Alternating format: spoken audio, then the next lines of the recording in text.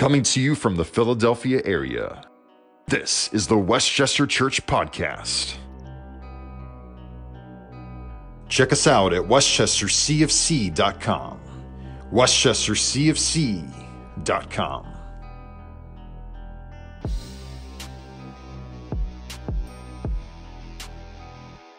Peter, James, and John see Jesus, Moses, and Elijah standing face to face and speaking amongst each other there on the mountaintop. And I don't know how it's made known to them, but somehow it's, hey, you see those guys over there who Jesus is with? Yeah, that's Moses and Elijah. I mean, Moses has been dead for over 1,000 years at this point. And Elijah's been dead for about 850 years. And so what you have is Jesus standing there with the law and the prophets. And notice how they are standing there, and they are the ones who are listening to Jesus as he speaks to them. And so what we see in the Transfiguration in so many ways is the coronation of Jesus as the brand new Moses. Where what God is saying to the world is that once Moses was on a mountaintop and now Jesus is on the mountaintop, Jesus is going to give us a greater law and a greater way to live. And it's Jesus who's going to be leading us into a far greater promised land. And sure enough, as the cloud envelops all three of them, only one of them is left standing, and that is Jesus Christ. As the voice resounds from the heavens, "This is my beloved Son, in whom I am well pleased." Listen to him. Listen to Jesus. And yet something else that we see here in Mark chapter 9, though, is that mountaintop experiences are very much associated and synonymous with the people of God given brand new eyes. So often when the people of God are given brand new eyes, it is on a mountaintop. And as they come down from the mountain, they are doing so with brand new eyes. And they will never be the same again. And this is especially the case with Peter, James, and John. And yet equally, though, almost whenever we have a seminal spiritual moment unfolding on a mountaintop in the Scriptures, chaos immediately follows as they come down from the mountain. Mount Sinai, Moses comes down from the mountain. He's got stone tablets of the Ten Commandments. But what is waiting for him at the foot of that mountain are the Israelites dancing around a golden statue that they are now worshiping and calling God. On Mount Carmel, Elijah prays in such a way that God he replies in fire on the altar. And yet what is waiting for Elijah at the bottom of that mountain, though, is depression and despair, as Queen Jezebel now has a price put on his head. As Jesus comes down after he had given a Sermon on the Mount, what is waiting for him is a leper who has left the leper colony, and now he is infiltrated into everyday life, which was very much frowned upon in that age. And yet again, pandemonium is waiting at the bottom of this particular mountain Jesus is on, Mount Tabor. And so as Jesus comes down from the mountain, there is a very loud commotion and dispute that is taking place. And as Jesus looks very closely, what is happening is he sees a bunch of scribes. And they're doing what scribes do absolute best, having loud religious arguments. In this case, with his other apostles. And I think it's pretty safe to say that it is no coincidence that wherever you will hear loud religious argumentation, chances are you have a demon close by. And that is what is happening here in Mark chapter 9, starting in verse 16. As the scribes argue with his other disciples, what Jesus says in verse 16 is, he asks his disciples, "What are you arguing about with them?" And it's then where it says, someone from the crowd answered him, "Teacher, I brought you my son. For he has a spirit that makes him mute. And whenever it seizes him, it throws him down. And he foams and grinds his teeth and becomes rigid. So I asked your disciples to cast it out of him, and yet they were not able to. Jesus answered them, O faithless generation, how long am I to be with you? How long am I to bear with you? Bring him over here to me, Jesus says. And they brought the boy to him. And when the spirit saw Jesus, immediately it convulsed the boy, and he fell on the ground and rolled about, foaming at the mouth. And Jesus asked his father, how long has this been happening to him? And he said, from childhood.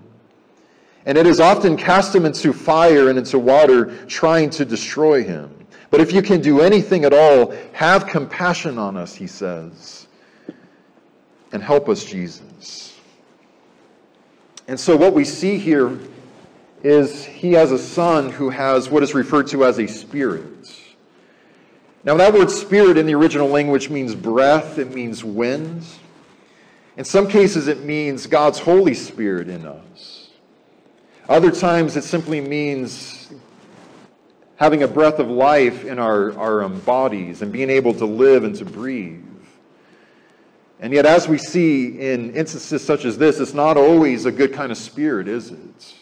What we're dealing with here is a very nefarious, malicious entity of a demonic spirit. And so what we see is the result of all of this argumentation is this is a failed exorcism that has just happened. And for his other apostles, this is a moment of complete and utter failure for them.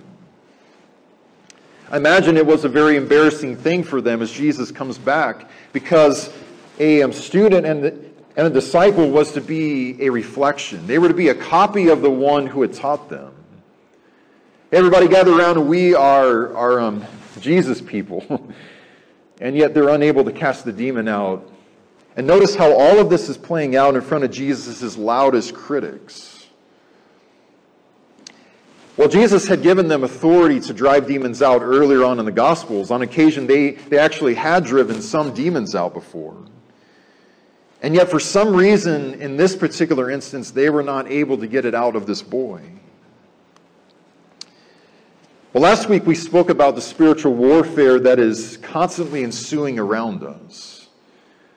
And as we began our series on demonology, we had seen how there are a lot of people who believe that what demons are just simply fallen angels. As we saw in the case of the ancient Hebrews, though, what they believed is that demons were spirits of the wicked dead and of the evil dead. I'm really not interested in arguing about that and getting into religious argumentation about that. I just want to get to what truly matters, which is that what demons are spiritual entities roaming the earth who are in malicious pursuit of our joy, of our faith, and yet especially they are in pursuit of our souls. Now, what we saw last week is how demons traffic in the art of deception. And yet what we see in our text this morning is that also demons traffic in fear and in torment. Notice what this particular spirit, a demonic spirit, is doing in the body of this child. We see the violence that is associated with it. And what immediately jumps out to me is that demons are scary. Demonic presence is not to be ever taken lightly or to be played around with. Yet as we see over and over and over again in the Gospels and in the book of Acts, among other places, is that it was a terrifying, traumatic thing to be in the presence of demonic possession. It was even scarier to be held captive by a demonic force as this young child is experiencing. And we see what his symptoms are in the text. How, first of all, it says that the spirit that he has made him mute. I mean, this kid is unable to speak. He can't say a word. And so it has robbed him of the ability to speak. But notice also that he is showing signs of having epilepsy here. And yet I believe, though, it's a lot more than just simply him having epileptic fits and seizures, but it gets very graphic and extremely disturbing as it goes on, and it explains how sometimes he begins foaming at the mouth, grinding his teeth. I mean, he is looking like a rabid animal as a result of having a demonic presence within him. And his father also says that it makes him rigid. And what that word rigid means in the original language is that it is withering away. It is wasting away something. And I'm sure we all remember an instance as Jesus curses a fig tree and it immediately withers. And that's the exact same word that is used here about what a demon is doing to this young boy. It is withering and wasting him away. And if I could pause for a moment, we really need to establish a fact that not everybody who has a seizure, not everybody who has trouble speaking or whatever it might be, automatically has a demon within them. I've had a number of people in my life when I was younger, and I had a severe speech disorder one guy tried to drive a demon out of me. You have a dumb spirit, as he referred to it as. And he said, I'm going to drive it out of you right now. And nothing happened. I remember an instance in John chapter 9 as Jesus encounters a boy who had been born blind. He didn't have a demon, but he was born blind. But everybody was asking Jesus, who sinned, him or his mom and dad, that he would be born blind? And Jesus says, neither. He says it was neither that he or his parents sinned that he was born blind, but the reason for him specifically, Jesus says, is that so God's works might be displayed within him. And so it's not always a demon if a person has any kind of an outward struggle.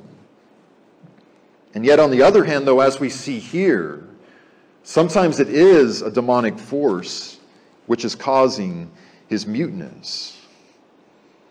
I especially want us all to take notice how this demon is possessing, he's inhabiting, he is tormenting an innocent child. It is an act of spiritual fear and of terrorism, which is even worse than initially meets the eye, isn't it? Because what does his father say?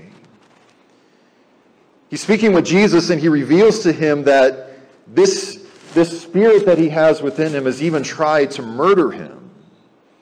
It has thrown him into water trying to drown him. It's thrown him into a fire trying to scorch him to death. And as he says, this has been going on his whole entire life, Jesus. And a demonic force has left his son a mute epileptic who every living moment of his life was being spent in pure terror and in anguish and in torment. I mean, he's terrified to go to sleep. He's terrified to wake up in the morning and to meet the day because he knows that at any moment in time, it's going to happen again, and another violent demonic assault is going to come upon him. And as for us, though, I doubt that even one of us will ever be violently thrown down on the ground, shrieking and foaming at the mouth from a demonic spirit, thrown into actual fires, whatever it may be. But whether our demons are literal as they are in the text, or if our demons are more metaphorical as an expression, when we really stop and think about it, we have all been thrown into the fire of fear and of anguish and of torment. I think we all can remember seasons in our life where it felt like everything was completely perfect. And we're up there on a lofty mountaintop, just like Peter, James, and John were. And there's something idyllic that is happening that we just never want it to come to an end. We just want to forever live in that moment. And yet then what happens? We have to come down from the mountain, don't we? And so we come down from that mountaintop, and what is awaiting us at the foot of that mountain? Tragedy is waiting for us. Or maybe adversity returns to us. Sickness and disease comes upon us or upon our loved ones, or financial woes are going to befall us, whatever it may be. And suddenly, all over again, now the world becomes a very scary place all over again for us. In a movie, Saving Private Ryan, there is a scene that has always lingered and played on in my mind. While war rages on everywhere else, there is one soldier who is absolutely consumed. I mean, he has the full armor on. He has lifted up the full armor. He has the weapons. He has a bullet necklace on, but what is he doing? He's absolutely shell-shocked. He is frozen in fear and in panic and in terror and in torment. And he just collapses on a stairwell and just sobs. And he cries his heart out, even while his own brother gets stabbed to death by the enemy. And I mean, that is exactly what the spiritual forces of darkness want for you and want for me. They want to see us spiritually shell-shocked. They want us to live in a constant, perpetual state of fear and terror and torment and of a panic. They want to see us terrified to speak the name of Jesus.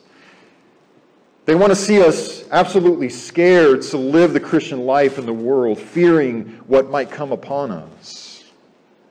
I think there's a lot of people who are terrified to make one mistake after becoming Christians because they have been fed many lies about the Jesus of Satan's imagination, who just one mistake and you're going straight to hell.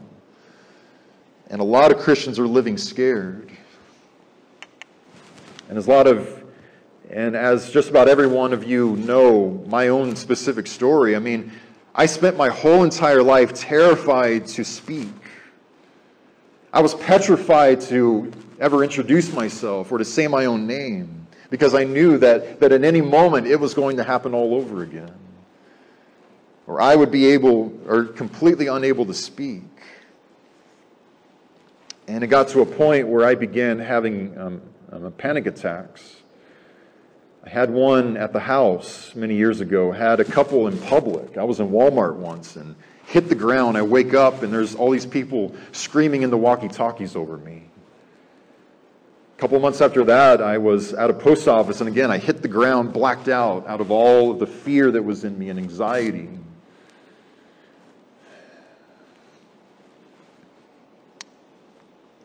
And in so many ways, you and I have to walk through the fire.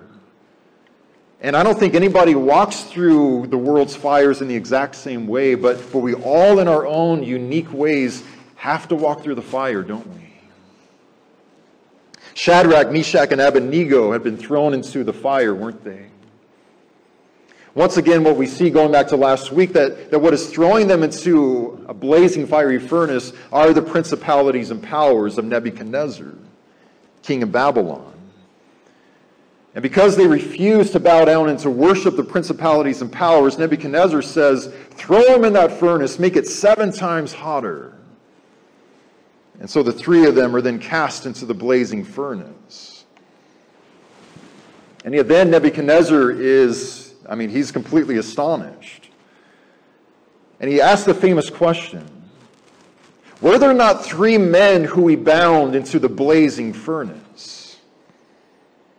Behold, I see 4 men walking about, walking in the midst of the fire, and they are not hurt by it. And the appearance of the 4th man is of the appearance like the son of the gods. I don't know why it's a controversial statement whenever I say this, but I believe that this is Jesus Christ. A lot of people say it's an angel, fine, but I mean, I believe that Jesus is so much cooler than we even think that he is.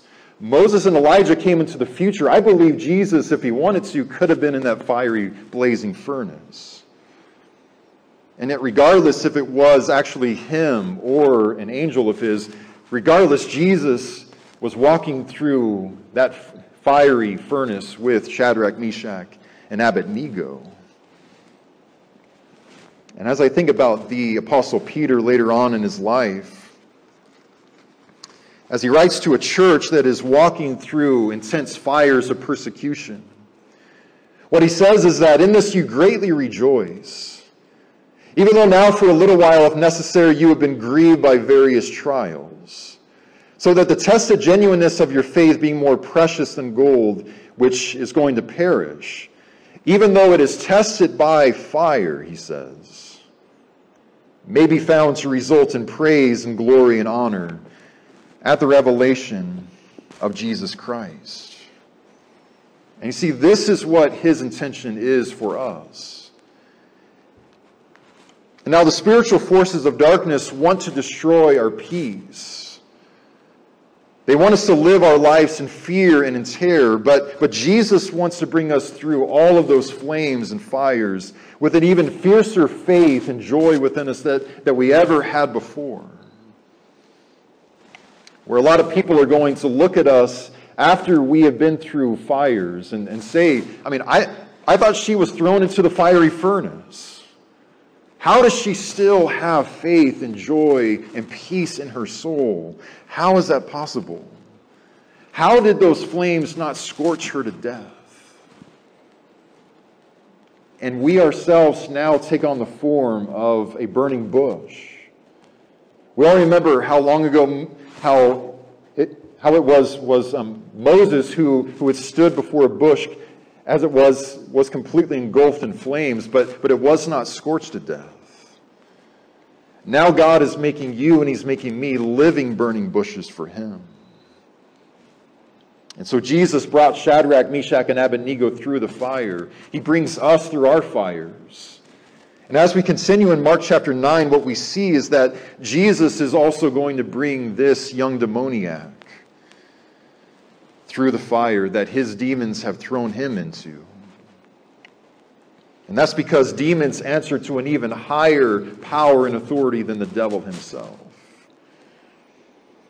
Mark chapter 9, and there in the 25th verse, it says, "And when Jesus saw that a crowd had come running together, he rebuked the unclean spirit. He said to it, 'You mute and deaf spirit, I command you, come out of him and never enter him again.' And after crying out and convulsing him terribly, it came out. And the boy was like a corpse, so that most of them had said, 'He's dead.' And yet Jesus took him by the hand and lifted him up, and he arose." I just find that language so beautiful, that it looked like he was dead, but now Jesus has given him a brand new beginning. He's given him a brand new life, and he returns him to his Father, a brand new son. I said a moment ago how scary a demonic presence is, but notice that as Jesus comes into contact with it, as terrifying as this visual had been, notice how unintimidated Jesus is by it. He just stares at it. And he looks it up and down and he rebukes it. He looks at it and he calls it, "You deaf and mute spirit, I command you." And when Jesus commands something, it is going to be so. He says, I command you, come out of this young boy and never return to him ever again. And so we see that this is a sea storm all over again. We remember Jesus in the boat with the apostles as a storm breaks out on the sea. And once again, scary, life-threatening stuff is happening before their eyes. His disciples feel helpless, and they are absolutely horrified, terrified in this moment. And the eyes of the apostles are so fixated on the winds and the waves of this storm that really it was all that they were able to see. And that's when Jesus comes to the rescue.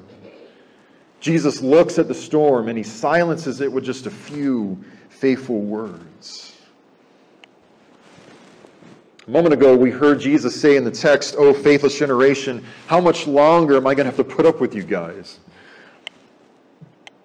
And I don't see an angry condemnation in those words.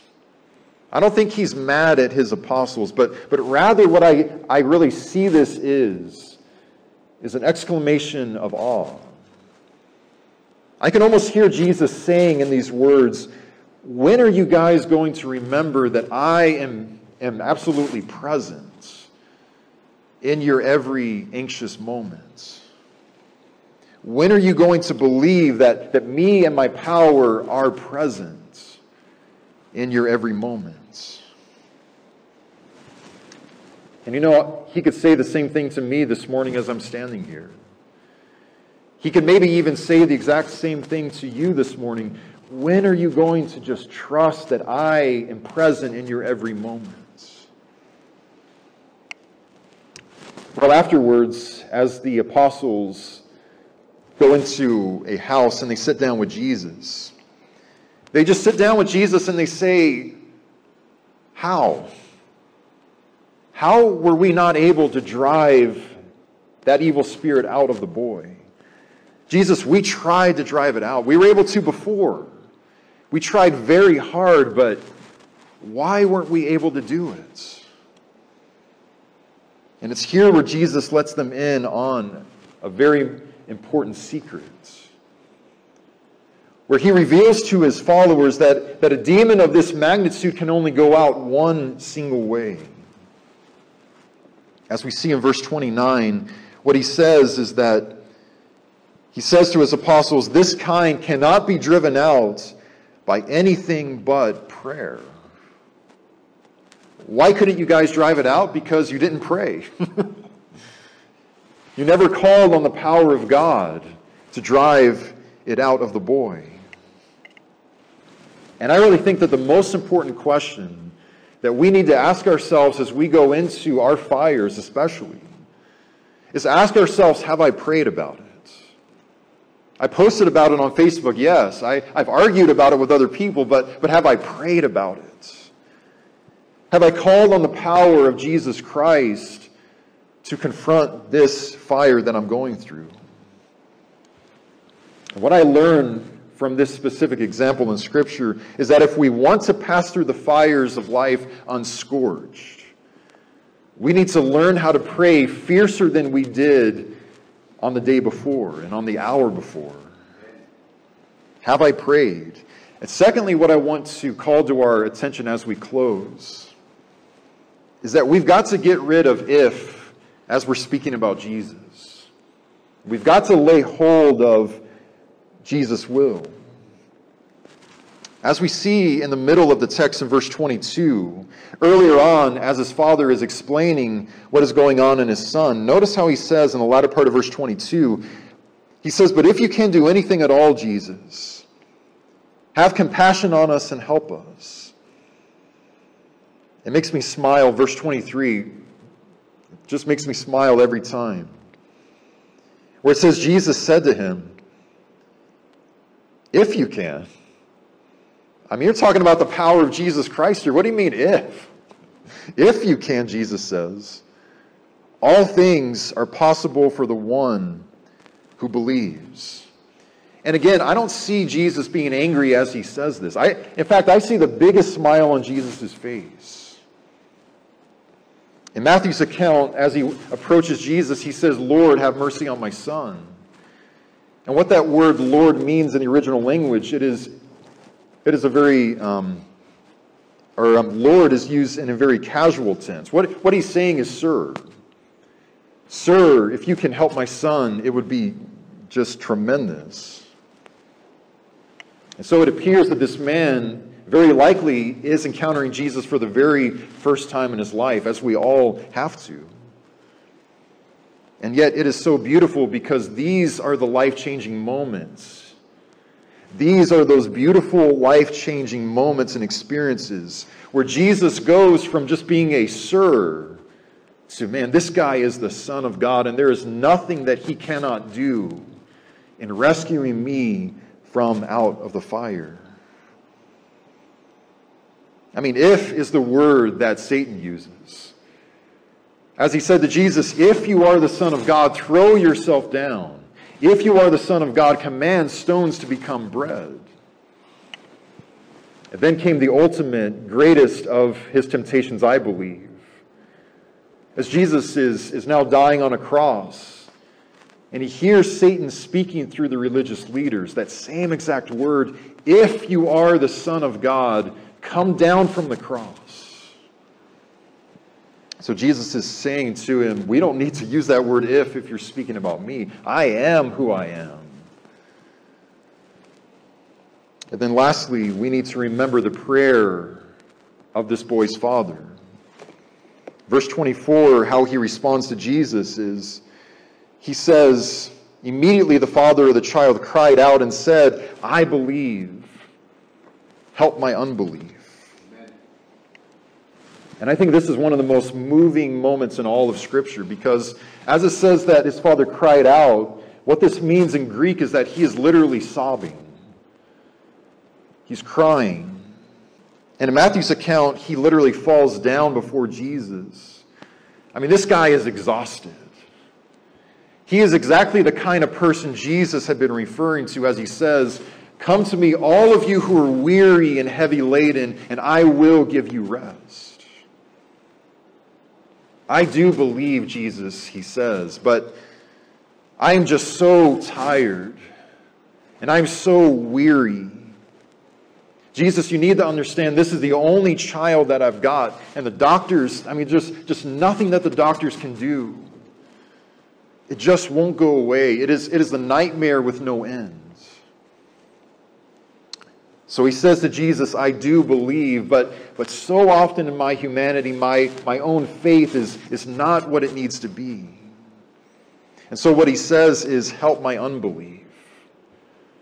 Help me to be able to put all of the chips to the center of the table in my life and to bet the house that Jesus and the power of God are going to rescue me from whatever stands in my way. Help me to put all of my trust and confidence and hope in you, Lord. As we see in the text, Jesus was their one and only hope. Literally, nobody else could rescue him from his demon. And I would say just as much, Jesus is our one and only hope as well. And yet, regardless of how specifically it looks like as we walk through the fire in our lives, our closing word this morning comes to us from John as he simply says this. Greater is he who is in you, God the Father, God the Son, God the Holy Spirit. Greater is he who is in you than he who is in the world. As we close, let us go to God in prayer.